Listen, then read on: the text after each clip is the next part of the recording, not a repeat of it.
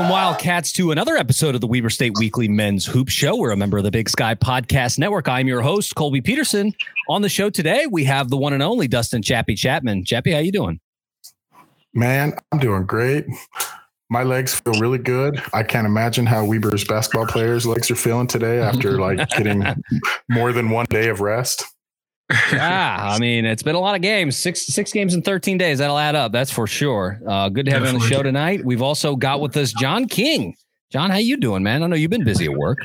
Doing pretty well. And yeah, I mean, we gotta, I know, I guess it's COVID stuff, but man, what a scheduling nightmare that was. So just brutal. A lot of teams and a lot of good teams in the conference in a lot of days, but Wildcats handled it admirably. And then finally we have with us tonight, Sean Lewis. Sean, how was Hamilton the other night? Hamilton was great. Good to be in the room where it happened, both for that and for most of the wins on that, the last home wins, except for the last one against Montana State. Did not want to be in the room where that one happened on Saturday night. Gonna happen, right? Like Coach Ray said at the end of the game at the press conference, schedule caught up to him. I mean, they're humans. So, good to have you guys on the show tonight. Tonight we're going to be talking. We got a player interview for you. We're going to be talking with senior forward Dante Bassett a little bit about his journey from Oakland to Florida and now up here in the mountains in Ogden. Talk a little bit about his career and what brought him to Ogden. Then we're going to be doing a little bit of a game recap. We're going to talk about the game against Monday night. Then we're going to be recapping the game against Montana State on Saturday. Then I've got buy or sell for the guys tonight. Going to be looking forward to the remainder of the conference schedule and Boise. So I've got some takes for them. We're going to see if the fellas will buy or sell on what we've got to offer. But before we get into all of that, I want to encourage everybody to subscribe to the show. That's on Apple Podcasts, Spotify, Stitcher, all great places to find Weber State Weekly. And if you would, please go in there and rate us. You can give us 5 stars, whatever the platform allows. Please rate us. It helps us find our way into the ears of more Wildcat fans. You can also follow us on social media. We're on Instagram, Facebook, and Twitter. If you're on Twitter especially, we've been doing watch parties for away games, and so we'll have a couple of those this week. Wildcats will be on the road against Eastern Washington and Idaho, heading up to the Palouse. And so we'll be doing watch parties on Twitter Spaces for those. So hop on Twitter and join us. They've been a good time so far. Wouldn't you guys agree? Most definitely.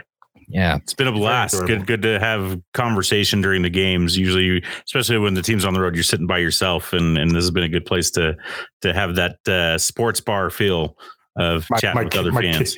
My kids, they're tired of me breaking down the offensive scheme and things like that when they don't understand it all. So it's fun. They don't care. All right, fellas. So that's kind of the stuff as we kind of get into the show. Now we want to bring in our player interview tonight. We want to welcome senior forward Dante Bassett to Weber State Weekly. Dante, thank you so much for taking some time to chat with us. Like we said, we know that you fellas are really busy now in the midst of recovering from 6 games in 13 days. And getting ready to, like we said, take the trip. This is probably one of the longest trips in the conference, heading up to Moscow and then beyond to Cheney. We'll be heading to Cheney first. Dante Bassett, welcome to Weber State Weekly. Thank you. Thank you for having me. Yeah, man, we appreciate you, like we said, for coming on the show and taking a little bit of time. And so wanted to start out and just kind of talk to you, man, a little bit about your journey. Originally from Oakland, just like Dame, and then ended up playing high school basketball in Florida, actually, before being recruited by the Gators. Talk to us, man. I mean, you move all the way across the country. I mean, that's a pretty far move. I mean, I just moved to Nashville from Utah myself. That was far enough, and yours was even further. So talk to us a little bit about that move and kind of what got you on the radar of the Gators to eventually play 3 years down in the swamp. It was a crazy journey. I started playing basketball after I moved from. Well, now I have to give you guys the whole spill. So around the age, I want to say 12, 13, I moved from the Bay to Mississippi with my mom and her extended family and my brothers and sisters and all that. And I lived there for 2 years. Then I ended up moving back to the Bay to live with my dad. Just myself this time. And that was when I moved to California. That was my first time playing basketball. Was my ninth grade summer, heading into my ninth grade summer. So I was real raw. I always had a good motor, but I couldn't really. I was bad. To tell it short, I was terrible.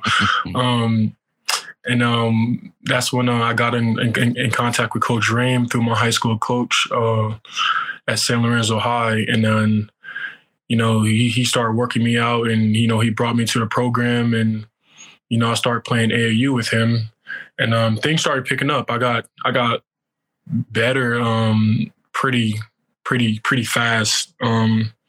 So that still kind of shocked me. Like during the process, it wasn't really like hitting me like how much I was elevating my game in a short span of time. But when I look back at it, like it was like that. Like I started 9th grade summer. I played 1 year in my high school there. And for my 11th and 12th grade year, I ended up moving to a prep school in Oldsmar, Florida. It's Oldsmar Christian. It's like a couple minutes. It's like right next to Tampa, basically. It's basically the same city. Okay. And, there I was playing, under a head coach, Jordan Fair. And I just got better, like fast. And I didn't have no offers. So my first year there, I worked hard. I was still traveling back to California each summer to play with the Oakland Rebels. So it was kind of weird because I would play, AAU on the West Coast, but I would go to high school on the East Coast. So my recruitment was kind of from like pretty much from the West, to the East. I was kind of had like a lot of schools for my final list. And I ended up going with University of Florida because I felt like it was it reminded me of California because it was so diverse, and the weather was great. Mm-hmm. Weather's great in Florida, so that was a big plus. And I felt more comfortable being around diverse people and that whole like. I wouldn't say it's as Florida and California is the same, but they have a lot of similarities. So it's kind of made me feel comfortable being on campus and stuff. So yeah, that's why I went there, injured, had a navicular stress fracture on my right foot. Mm. That sidelined me for my whole freshman year. So I redshirted that year. I played 3 more years there. Didn't have the best opportunity to get on the court. Decided to leave for my grad transfer year, and I was like, again, Coach Rame, Raymond Young, he's like a father figure to me. He taught me a lot of things. My work ethic and my attitude and where I carry myself can be contributed to him a lot. So I guess I asked him, I need a good spot. It's my last year. This was before, I knew I would have been granted, everyone got granted another year. So I was, coming out like I need, a good spot where I can, come in and play for my last year. And he was looking around, and, him and Coach Ray's, longtime friends because, Dame and other players that, that played with the Rebels and, went through Weber. And that kind of made me feel, it made me feel more comfortable just speaking with Coach Ray and just understanding him, because I know that Coach Rame really trusted him. So that kind of made me trust him as well. And we was talking, and pretty much from the first, I say 2 weeks that I was in a transfer portal, I already knew that I was coming to Weber. I just knew, like the fit, Duff and Ray been together for like years. I felt like I could have, I could came here and play and really make an impact on the team and everything.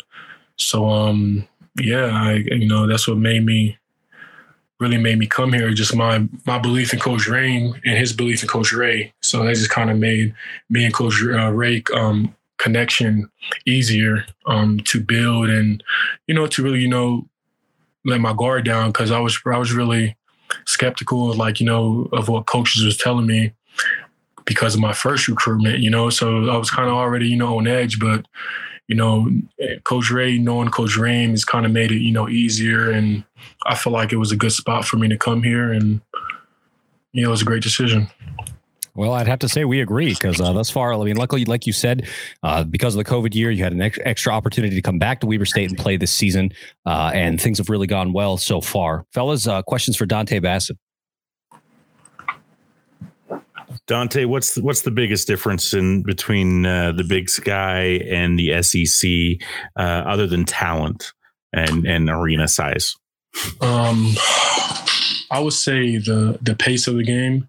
I know, we play at a pretty fast pace, but the SEC overall, they have quicker guards. That's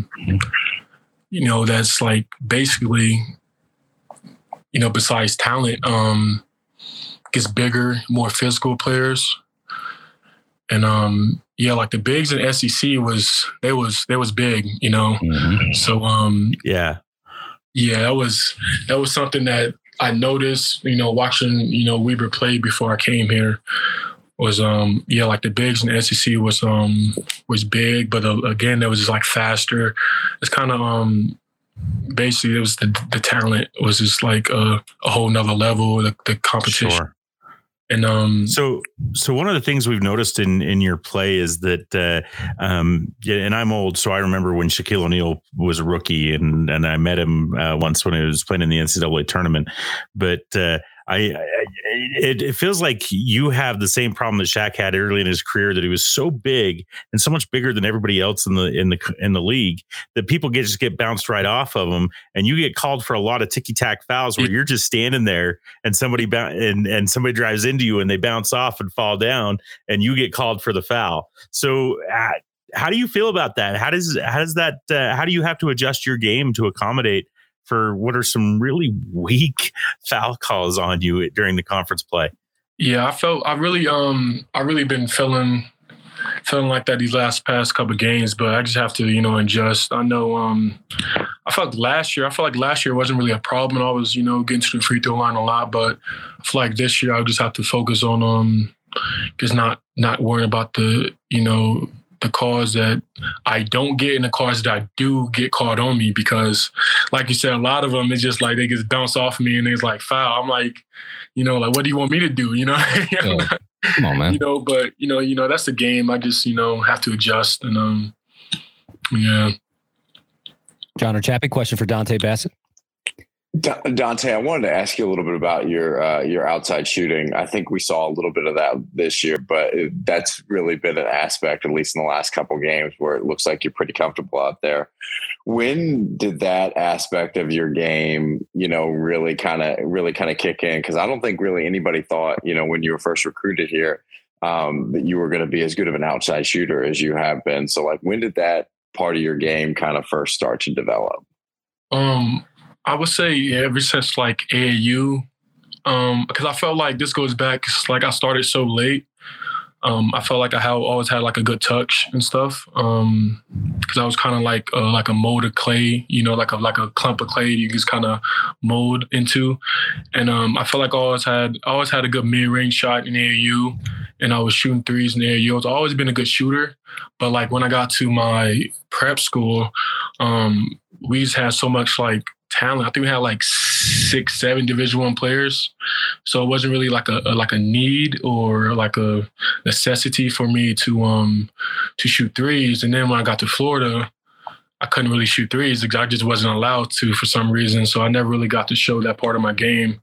And then when I got here, the coaching staff really just believed in my shot, and then they knew I was a good shooter, so they just kind of let me play my game. So always could shoot though. Always could shoot. Yeah, and I think it's one aspect like of your game, like John King said, that has maybe been overlooked by a lot of defenses, because we noticed a few times, especially in that Sac State game, it felt that teams didn't really respect that, and so you would step back, because they know that the Wildcats are a team that want to drive, they want to get to the paint, they see the play of JJ Overton and Kobe McEwen and what Dylan Jones can do around the rim, and then they're like, oh, this guy's going to step out behind the line, like go ahead and let him, and then they get burned over and over again because they're, the scheme is this, but they're not adjusting to that piece. And so it's been, like John said, a really underlooked aspect of your game that has had, I think, an outsized impact on the way that Big Sky play has gone, especially. All right. Chappie, question for Dante Bassett. Yeah. So Dante, first of all, a compliment, man. You have been a revelation. It's like the past 3 or 4 weeks that you've been, back and healthy and playing a lot. It's been an absolute pleasure watching you on the court. If you wouldn't mind sharing with our listeners, what's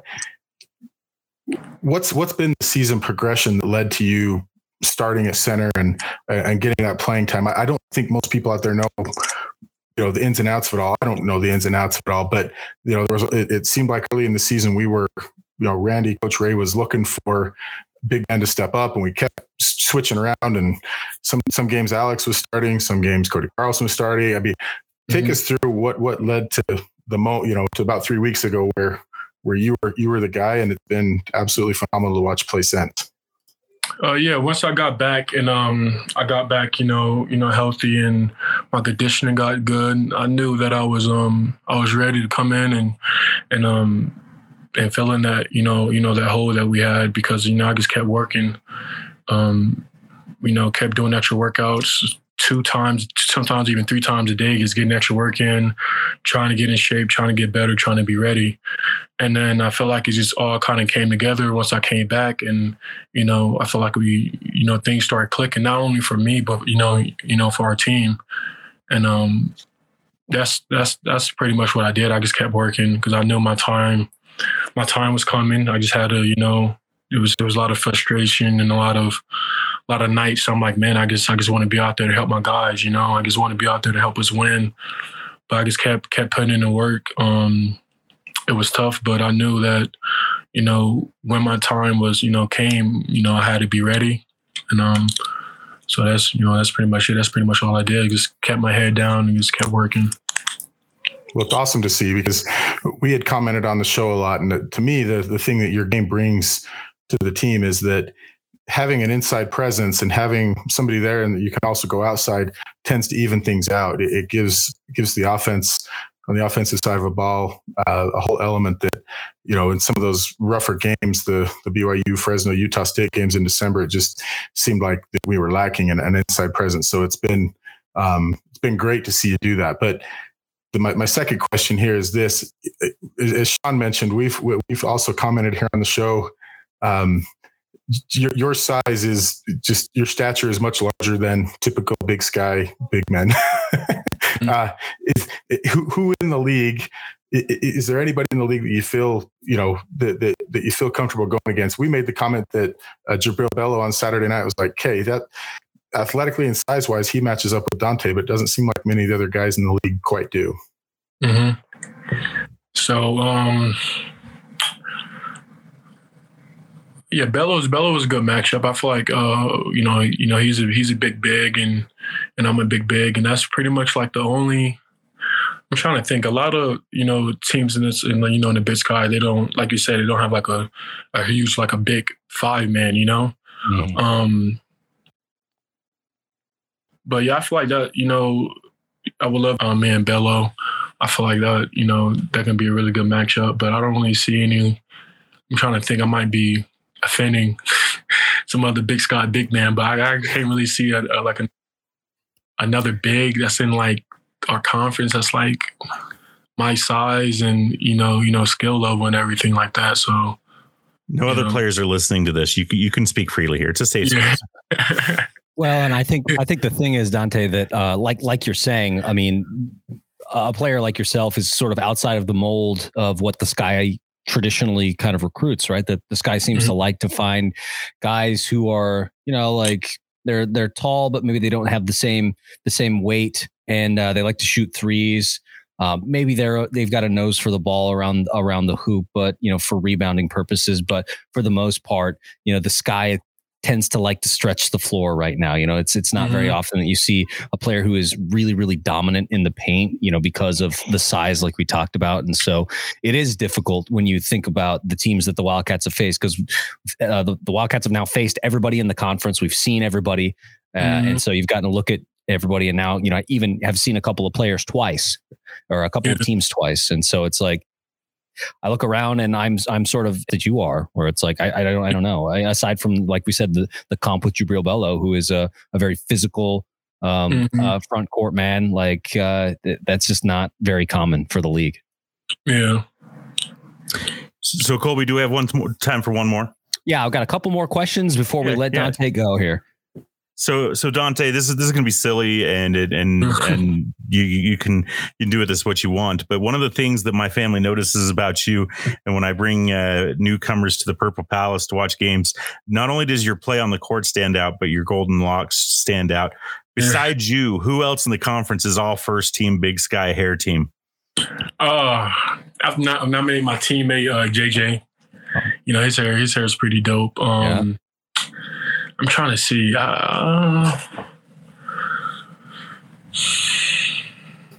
There was a kid on Montana State that had a fro. Was that? I didn't realize. That was some big hair. So Raekwon Battle, who knocked down some big threes from Montana State. I mean, he had it going. He had some good flow. Yeah, there's the kid on Southern Utah that's dyed red right now. Yeah, that's right. On 9th the 3rd. Yeah. That's down all over our jerseys because he just did it. I guess we had hair down our jersey. Come on.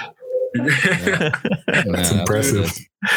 There's a couple players on in the conferences, with cool style hairs and stuff like that. Yeah. One last question, fellas, before we let Dante Bassett go here.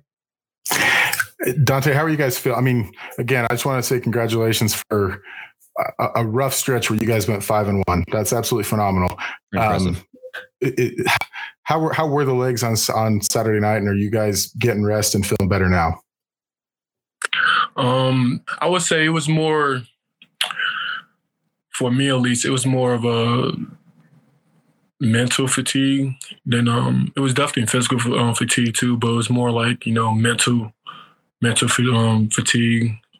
That's how I saw things. But like I said, we got 2 days off, so it was pretty good. I'm feeling good. I'm pretty sure my teammates feeling good. We got away from it a little bit, kind of rejuvenated. I think we got 7 more games left in the conference, I think. So, just take it one game at a time and just try to have a great stretch to end conference play. Yeah.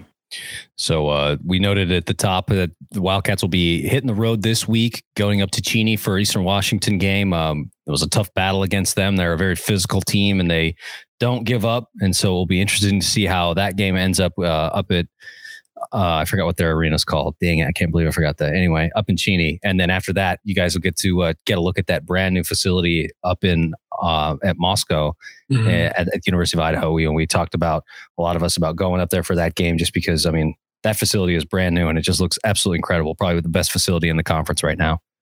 Mm-hmm. Well, Dante Bassett, really appreciate you taking some time to chat with us here on Weber State Weekly, man. Wish you all the best of luck with the rest of the week and the rest of the conference schedule. We'll be looking forward to Boise and kind of seeing how things shake out. But as we do, just know that we'll be in the Purple Palace rooting you on, and also we'll be on Twitter Spaces when you guys are on the road talking about the game and rooting for you fellas. So, Dante, thank you so much for chatting with us tonight. Thank you. Thanks for having me. You guys have a great night. Yeah, you too, man. You too. All right. We want to thank Dante Bassett one more time for taking a little bit of time to chat with us. Like we said, we know that those guys are tired, kind of getting back and getting rejuvenated, both physically and mentally, like Dante noted there at the end. So a little bit of time to chat with us tonight. Greatly appreciated. So now, fellas, let's switch gears a little bit and let's talk about the games because we had 2 last weekend that we can cover. We already talked about the Eastern Washington game in our game last week. I mean, EWU was a really, really tough team, and we talked all about that on Tuesday night. So let's look forward now to the Montana State game. I mean, Thursday, this was the game, right, guys? I mean, this at the time was the only team that had beaten the Wildcats in conference play. Now, of course, it had to be done at Dahlberg because that's the way it is. But Wildcats took the Grizz down thanks to a career night from Kobe McEwen. He had 32 points, 5 of 12 shooting, 3 of 7 from 3. And you look at that and go, that's not that great. But then you look at the stat line for free throws. 19 of 20 set a school record for made free throws in a night. I mean, what do you guys think about that? I mean, what was helping Kobe be so successful against the number 1 defense in the conference?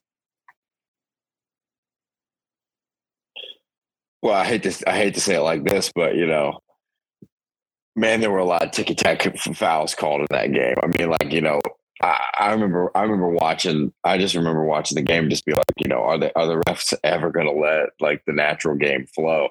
I mean, and that just went to show. I went back and looked at the box score, and I was looking at it.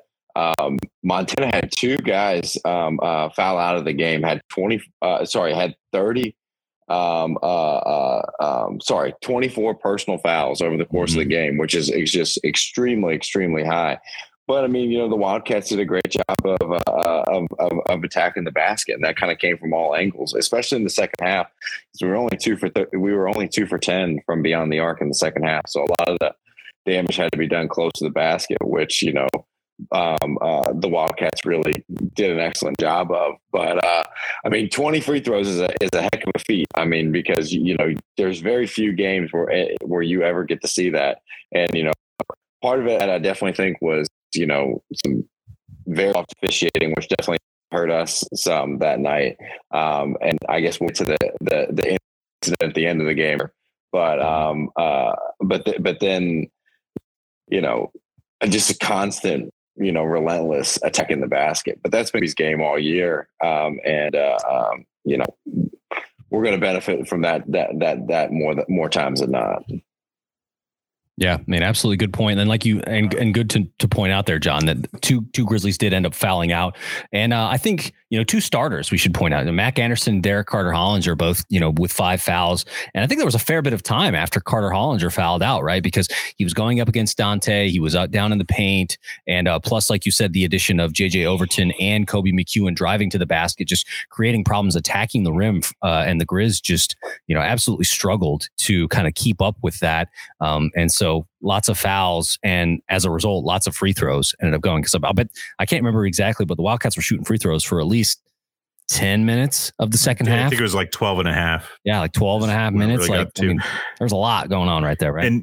And normally you would criticize Koby for going 5 of 12 from the field, but obviously it was working for him, driving to the basket and getting that fouled. Call. Yeah, he's getting fouled every time, and whether they're ticky-tack fouls or fouls that we would normally call or not is immaterial. And foul's only a foul if the referee blows his whistle, and on Thursday night, the referees are blowing their whistles, unlike on Saturday night when they weren't blowing their whistles. So that's a dig. But hitting 19 and 20 was fantastic, and I think he just had that mentality to take the game over. If I could pull up my sheet here, I actually really liked DJ Do It All DJ's stat line. Went 8-11 from the field, 11 rebounds, 4 assists, 18 points in 39 minutes. I thought he had just a spectacular game, even though Koby gets the credit for having the career high in points and so many free throw attempts and makes. Now, it's a good point, right? Like Dylan Jones with 8 of 11 shooting in it, and DJ, most of those shots were coming close to the rim, and so it just kind of showed that the Wildcats, even though the 3-point shot wasn't really working for them, John noted there in the second half, Wildcats shot 20%, just 2 of 10, and even in the first half, they weren't exactly ripping it. So they were shooting pretty well 42%, 6 of 14, for 3. I mean, those are good numbers, but in that second half, we know that the Grizz are a stingy defensive team and they made the adjustment on the perimeter, but then the Wildcats attack the paint. And not only does Dylan Jones get 18 points, he walks away with 11 rebounds with another double-double.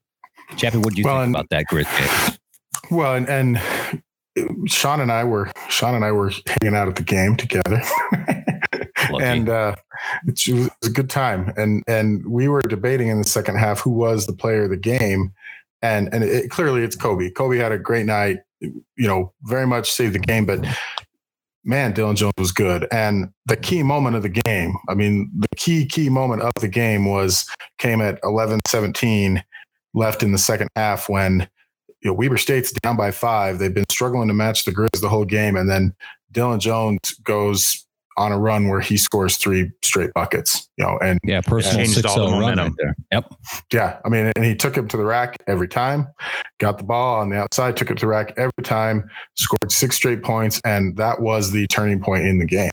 That was the moment where it was no longer, Weber coming back and trying to match Montana. They were ahead and they did it. So it was absolutely a pleasure to see that. And the other thing I noted being in the crowd was that man, Weber State fans do not like losing to Montana. Like, we all know that and we all feel that, but it was very fun being in the arena and feeling that same energy from everybody else. And just, when it got to 15 minutes left in the second half and everybody's like, this is not going to happen. Like, we do not want to lose to Montana, not here at home. It was highly enjoyable to see us come away with the win. Yeah, and so when the Wildcats did, like we said, Wildcats ended up wrapping that one up, winning by 5, which, things got a little close there at the end. Wildcats win 80-75, but the Wildcats outscored the Grizz 43-36 in the second half, led by Kobe McEwen in his career night, 32 points. And those 19 made free throws. So just absolutely incredible. And a huge win for the Wildcats to continue to remain at the top of the conference, right? It was kind of weird, though, because, and we talked a little bit about this in the Big Sky Podcast Network group chat, about the fact that I think maybe both the Wildcats and the Grizz kind of had an emotional hangover from that game, because they both did not play well on Saturday, had a rough go. Luckily, the Wildcats were, facing a very, very tough Montana State team. I mean, Danny Sprinkle, the head coach at Montana State, is doing an absolutely great job with that team. They are very, very competitive, and we saw that on Saturday night. But the Grizz then go on to Pocatello and lose to the Bengals, and are left sort of wondering. And it was sort of, I wanted to know if you guys kind of agree with me on this one. We were talking about this, and I said that Travis DeCuire, the head coach of the Montana Grizzlies, always gets his team up to play Weber. Doesn't matter where, whether it's in Boise, at Dahlberg, in Missoula, or in the Purple Palace. He's going to have his guys ready to play. That maybe level of intensity doesn't always happen for all games, but it always happens for our game, right? And I think that we maybe saw that on Saturday night. What's your guys' take on that? Well, I think we can all agree. I agree with you with what you're saying, but I think we can all agree that the more embarrassing loss is going into Holt Arena and losing by 20, because just like we should never lose to the green teams or Regim, whatever, 6-1, half dozen the other. Pocatello. The going into Regim, and losing by 20 is that's insane. A bad loss. And that's a bad loss. That's way more embarrassing than getting boat raced at the end of 6 games. Where you've played 6 and 13 by the number 2, one of the number 2 teams in the conference. So I talking with a lot of fans that I interact with, I think everybody was okay with the loss. They understood the situations. They understood the tired legs, and what went into losing on Saturday night. Yeah, we hate to get boat raced at home. Nobody likes to lose at home, especially by that margin. But understanding the context around it, I don't think anybody's down on the Wildcats. And as long as they stay in first place, which let's admit it, where the sky's not falling, we're still in first place in the conference. Still in first place. We've got a way to make this happen, I'm not going to be worried about it. I think Weber finishes 1 or 2 in the standings, in the seedings. I hope we finish 1. We're getting some help from Montana on Monday night, beating SUU. So I think that Weber's going to have a chance to be that number 1 seed, which is all you ask for, and that's what helps you get things done in Boise. And not only was it 6 games in 13 days, but we played Southern Utah, we played Eastern Washington, we played both the Montana schools. So 4 of those 6 games were against people who are going to be playing at the business end of the conference tournament. I mean, those last 4 games were absolutely brutal. Throw in Northern Colorado in that too. And them as well. We played the top half of the standings in 12 days. And it sucks that that's the way the scheduling worked out. But if you would have told me at the beginning of this stretch that we were going to go 5-1 and we were going to handle the vast majority of our business, I would have been like, thank you very much. I will take that right off your hands. And we move on to the last, 7 or 8 games in the in the conference schedule. But I mean, I will say though, I guess this will be a little bit of a dig at Montana, but Idaho State loss is bad. I mean, we were just talking about this a couple of weeks. I mean, Idaho State isn't one of the worst teams in the conference. They're one of the worst teams in the country. Yeah. And so, I mean, if anybody's chirping the Wildcats about, losing a game against Montana State, I mean, I don't know. Let's give credit where credit's due, John. We need to thank the Bengals for adding a loss to the Montana loss column, because that helps us in the standings. That helps us. Weber State, there's a big knot for that number 2 seed right now, and Weber State is still above that fray. And every loss that every other team gets is good. And point this out, just for me, I'm so much happier that we lost to Montana State than to Montana. And the reason is this: if it comes down to a tie at the end of the season, we still have tiebreakers that we can do. If Montana beats us on Thursday, they hold an outright tiebreaker, and that's it. But now that we're 1-1 against both those teams, then it goes to those second and third tiebreakers, which are going to be important because we hold wins over all the other teams. Sean, that's you may have made the best point I think anybody's made in a while on this show, and that is that it absolutely matters that we beat Montana and lost to Montana State, and also that we need to finish above that logjam at number 2, because a bad loss on the wrong night could put us at 4 or 5, essentially at the end of the season. And we don't want that. We want to be number 1 seed, and we want to be and some fans will hate me for saying, we want to be on the opposite side of the bracket of wherever Montana is, because Travis DeCuire gets his teams up, and is whether we want to admit it or not, he does it. I need to go find the quote and just plaster it somewhere. He said that last season that he recruits to beat Weber State.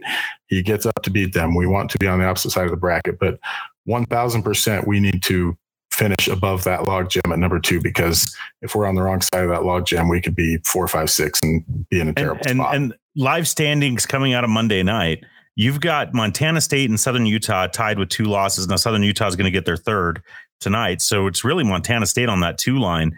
But Montana losing to Idaho State puts them all the way down to 4. They drop from 2nd to 4th to Chappie's point, and that makes a huge difference, because it does put them on the opposite. Or no, it puts them on the same side as Weber State in the number 1 seed in that semifinal matchup. So, I'd rather be number 1 in that position. But yes. The way the standings are working out, that's going on. I'd have to put together a bracket to see how the standings play out exactly, and they're going to change, because in the Big Sky nothing stays the same. Somebody's going to lose a game that they shouldn't, and Portland State's going to get a win that they don't deserve, and Idaho State obviously got a win that they didn't deserve. So that's, and deserves the wrong word. But I was like, I don't know. They beat them by 20. Yeah. It wasn't in doubt. You know what I'm saying, though. Yes, Sean's going to whip out Big Sky bracketology. We're going to get some of that going on here. Let's do it. Get this man a whiteboard. Bracketology going on. Give me 10 seconds and I could have it up. But I will say this though too about Weber's schedule. When it became obvious at about 10 minutes left on Saturday night that it was just not going to be Weber's night, we started comparing schedules in the stands, and Weber's schedule is by far and away the easiest. It doesn't mean we don't play some tough teams, but we get them at home. Other than EWU. EWU's scrappy, and they could very well get us on the wrong night. But other than that, like SUU's at home, Northern Colorado's home. I mean, we've got games that you want to have at home these last couple weeks. Yeah, and so if standings hold, just because Chappie asked, if standings hold right now, we would get the winner of Northern Arizona and Sacramento State in that first round on Thursday. That's a noon game on Thursday if you have the number 1 seed. The Montana at number 4 would have to go up against Northern Colorado. That's a tough matchup. I don't care who you are. Yeah. And I'm not sure where they've. I'm going to look it up here and see if I can find how they've played each other this year. But well, this is what I was going to say, fellas, was that I think that what we learned from this 6-game stretch was that, yes, the Wildcats come away with 5 of 6 wins. That's great. They had a great run. They played some really tough teams on the road, and this team showed its grit, and especially on the road for most of these games. Right, the Wildcats have done, I think, a really good job of going on the road this season and taking care of business. And so, but what we've seen is that it really depends on the night, right? Like the Big Sky this year is so stacked from 1 to 5 that it really could be anybody on a given night in a tournament in Boise where. It just depends. It depends on how the game is going, because the Wildcats go to Bozeman and they handle business early in the season, and then the Bobcats come down down to Ogden, and they absolutely the Wildcats on their floor in the Purple Palace, right? Like anything can happen in Boise. And I think this points to a really, really exciting tournament. Seeding will be important, like we're having the conversation about right now. But I mean, anything could happen in Boise this year. And so if you can't get there, I mean, this is the year to do it, folks, because no matter what happens, these are going to be great games. Absolutely great games. And we haven't talked a ton about it, but credit to Montana State. I mean, they were good on Saturday night. They were good. You know, yeah. I would hope with the week's rest that they would be good. I mean, that was of course. I mean, we talk about schedule losses in the NBA. That was a schedule loss for the Wildcats. I mean, you don't fault them for that. Even as mentally and physically tired as that team, as our guys were, as the team was on Saturday, which was obvious, you know, at about 8 minutes left in the first half that they were spent. Even without that, I mean, Montana State athletically was the most athletic team I've seen Weber play all season, outside of going back to, you know, Fresno State, right? In conference season, they were the most athletic team. But not only that, their defense was good. I mean, they were locking Weber down when they had the opportunity. Now, that doesn't mean that that's what's going to happen when hopefully they meet up in Boise, but they were good. They played really well on Saturday. Well, and one thing that I wrote down in the notes, fellas, was that the Wildcats in that game had 5 assists, just 5 assists. And I think that right there is the game. We've noticed that when the Wildcats do really well, when they're passing the ball's not sticking, it's moving around, guys are cutting back door, you know, they're finding ways to get open. Good things can happen for the Wildcats on offense. But when it's not, when the defense is gumming up that system, Wildcats getting turnovers and then not able to score on the other end, because we saw that when the Wildcats were getting some turnovers themselves, they were able to score in transition, and they like doing that. I mean, it's easy to run the floor and make that happen, right?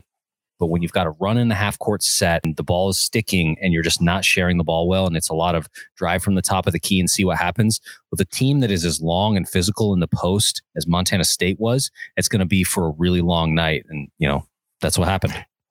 Compare that to, sorry, John, I keep cutting you off. Compare that to 12 assists against Montana and 11 assists against UU, right? So that's kind of the mark. Now, but I will say this, last point from me on this.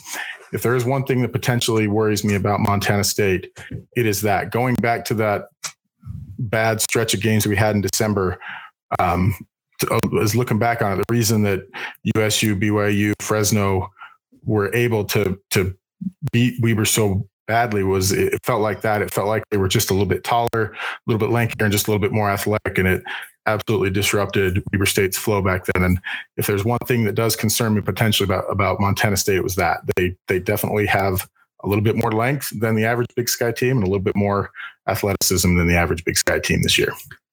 So looking ahead to matchups in Boise, Chappie, John, Colby, which 2 teams do you want to see on the other side of the bracket? Because I think Montana State, I don't want them on Weber's side of the bracket. I think that's a championship matchup game. Yep. And Southern Utah seems to have that Weber kryptonite sometimes, that crazy things happen when we play the T-Birds.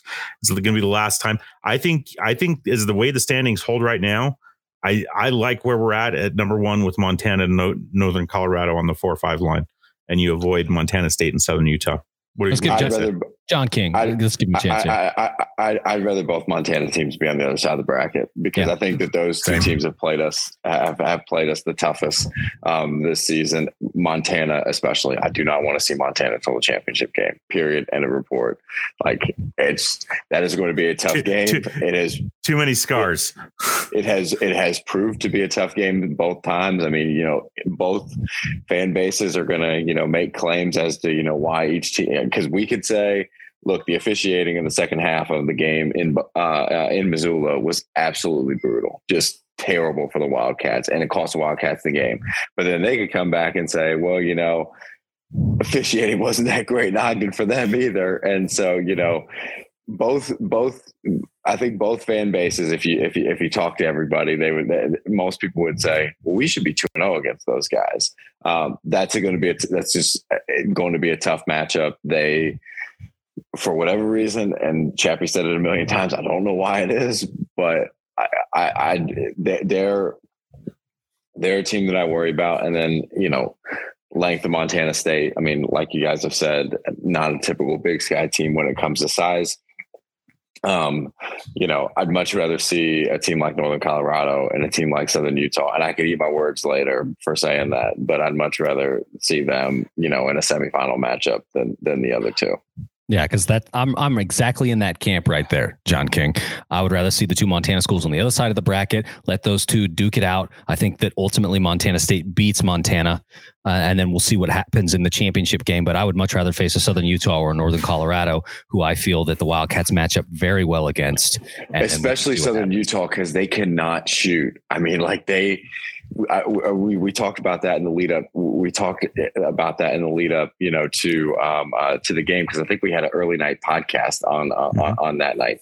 They don't shoot the ball well at all, which is not a good recipe for success over the course of a multi-day tournament like that. And so, like I said, I could live to rue the day, but give me the T-Birds every day of the week, and let's just pack it in the zone, or pack it in the paint and say, look, if you knock down 10 threes tonight, congratulations, you won the game. But we don't believe you can do it, and I firmly believe that I don't think that they can. I agree with what you said there, John. The only pushback I'm going to give you is that I think Montana is beatable, and I'm going to put you on this point. I think they're beatable before they get to the Wildcats. Like, if the standings hold right now, Northern Colorado played them to the last shot, and I think Montana hit a buzzer beater to beat them. They don't play again until the last week of the season, and I there's a lot of, looking at the teams there. I think Montana is the team that is most likely to be upset in that quarterfinal round. Well, yeah, because they lose to teams like Idaho State by 20. I mean, they're inconsistent. I mean, that's what it is. And Grizz fans will tell you that, right? They will say exactly that. That is DeCuire's MO at this point. But he wins the games that he wants to, and so it is. All right, fellas, we've talked a lot about that. Let's do our game really quickly here. We're going to move on to buy and sell. And I've got a few scenarios here. Not a lot of explanation here. Just give me your take. Are you going to buy or sell on this one? So my very first one, the Wildcats will win the number 1 seed. John King, you buying or selling on that? I'm buying it, because I think with all the logjam of all, with so many teams having to play each other, and Weber State having gone through the majority of what I would consider to be the tougher games, I think if the Wildcats split with either the game in Cheney this week or when Northern Colorado comes to the Purple Palace, I think if we go 1-1 in one of those in those games, I think that we'll be sitting on the top line when Big Sky tournament play rolls around here in about a month.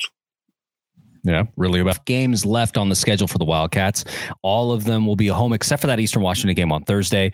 But Wildcats will be facing Northern Colorado in the Purple Palace at some point, and they will also be facing SUU in the Purple Palace at some point. And so once the game is over on Thursday, you've really got 2 really tough must-win games left on the schedule, and you get to play them at home. So, Chappie, what about you? You buying or selling on the number 1 seed?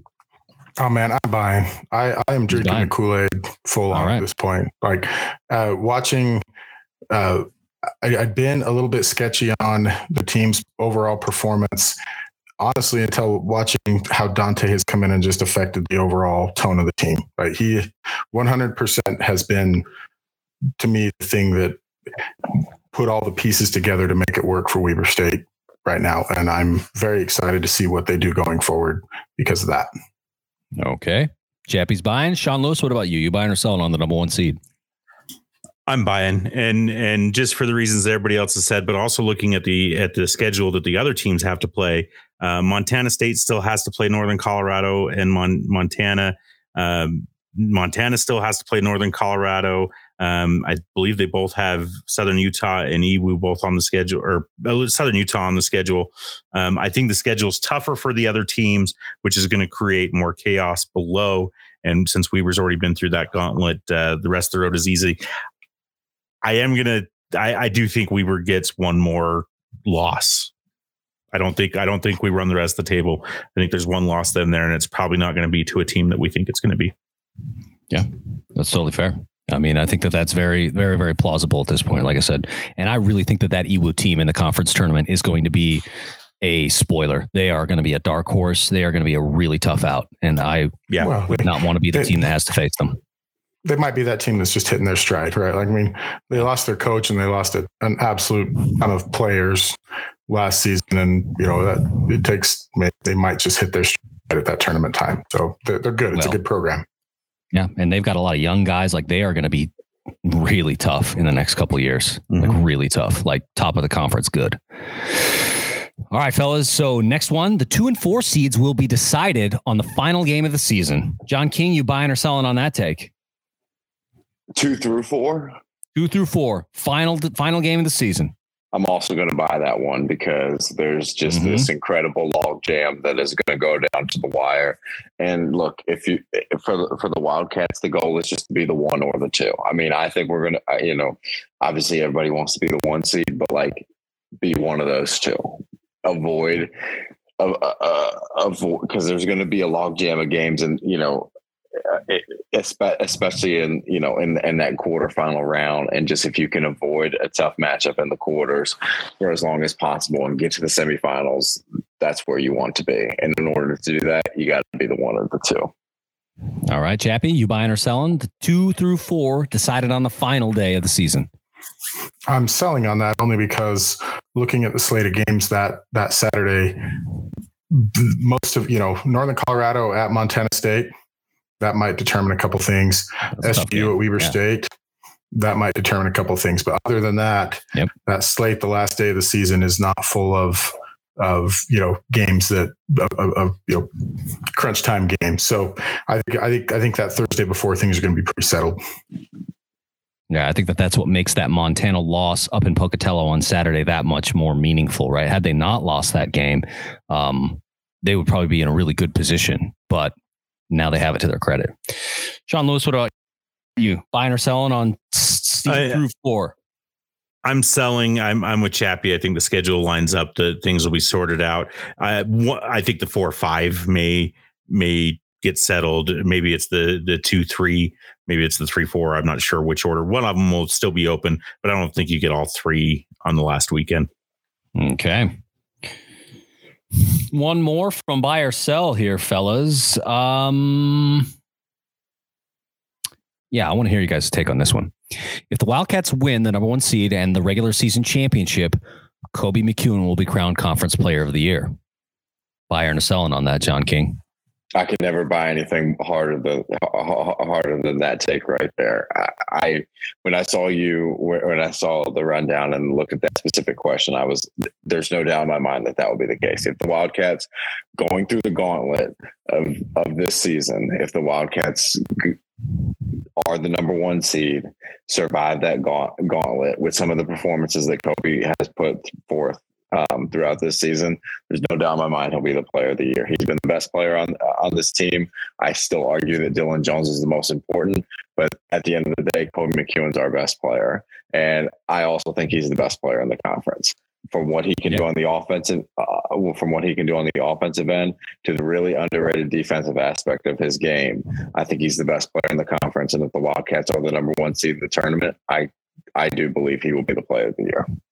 Yeah, because in my view right now, it's a 2-horse race. It's Koby McEwen and it's Dalen Kuntz. That's it. It's those 2 guys. Like, I don't want to hear anybody else's name because it's those 2 guys. Sean Lewis, or I guess Chappie, you're next on this one. Koby McEwen is the Conference Player of the Year if the Wildcats get the number 1 seed. Buying or selling? 100% buying that one. Koby's the best player on the best team. That's if they finish the 1 seed, that's how that works. Okay. Sean Lewis, what about you? I'm going to be contrary, even though I know the other 2 are right. My contrariness is that I wanted to go to Do It All DJ instead of Koby. Wow. Okay. I mean, that's totally fair because like John King just noted, I mean, while Koby McEwen is the best player on the best team thus far in conference play, Dylan Jones is the most important player on the team. I mean, the double-double against Montana, the spark that he provided in that personal 6-0 run to flip the game and say, okay, we're not losing tonight. Not in this. And I would say that that's one thing I like about this team that maybe last year's team lacked a little bit, was that there's this, we called it nasty. They have this nasty where it's like they're willing to accept the challenge. And even when they were, down to Montana State, they were still trying to come back, and like they weren't thrown in the towel and giving up. And so I think that part of that is McEwen and his leadership on this team to say, like, we ain't losing, fellas, not tonight. And so he'll go in and do the thing. Couple points on DJ. Well, 2 points. One, we mentioned that in Twitter Spaces last week that Kobe and JJ especially, and Dante, throw all three of them in, like they do have an element of nasty to them. They're seniors, they're going out, they've all transferred. Like, this is the last hurrah. They're going to do whatever it takes to get where they want to go, and that is fun. Maybe point for future show topic, especially as it relates around Dylan Jones. Sean and I were discussing this in the stands last week, but is this Dylan Jones's team next year? Like, is this, with all the guys leaving, does this become his team as a sophomore? And then two, and I just better whisper this. It's fun to watch the kid. Don't say it. I'm not gonna say it's like watching Dame, but he's young, and it's like you're watching a guy and you're going, man, this guy's good. Man, this guy's, and it's the same thing when I watched Joe Bollenboy play. Like, I remember watching Joe Bollenboy as a freshman and being like, man, there's something different about this guy. There's something a little different about this guy. And at the time, Joe Bollenboy looked like a wild pony out He's there. raw. He just hadn't been trained, and he got it by his senior year. But man, watching DJ, he's really good. There's a lot of potential in that kid. Look, I full on admit Kobe is going to win the MVP if Weber wins the conference, right? I this is not a slight on Kobe at all. I just wish that voters would recognize the importance that a guy like DJ brings to the Wildcats, because he has been the difference in so many games. Just from hustle, getting that timely rebound, getting the timely buckets the other night. He's not putting up the scoring numbers that Kobe has, but I'm going to die on the hill of he has had more important moments this season for the Wildcats. Yeah. All right, fellas, that's buy or sell. Let's take a look at the upcoming schedule.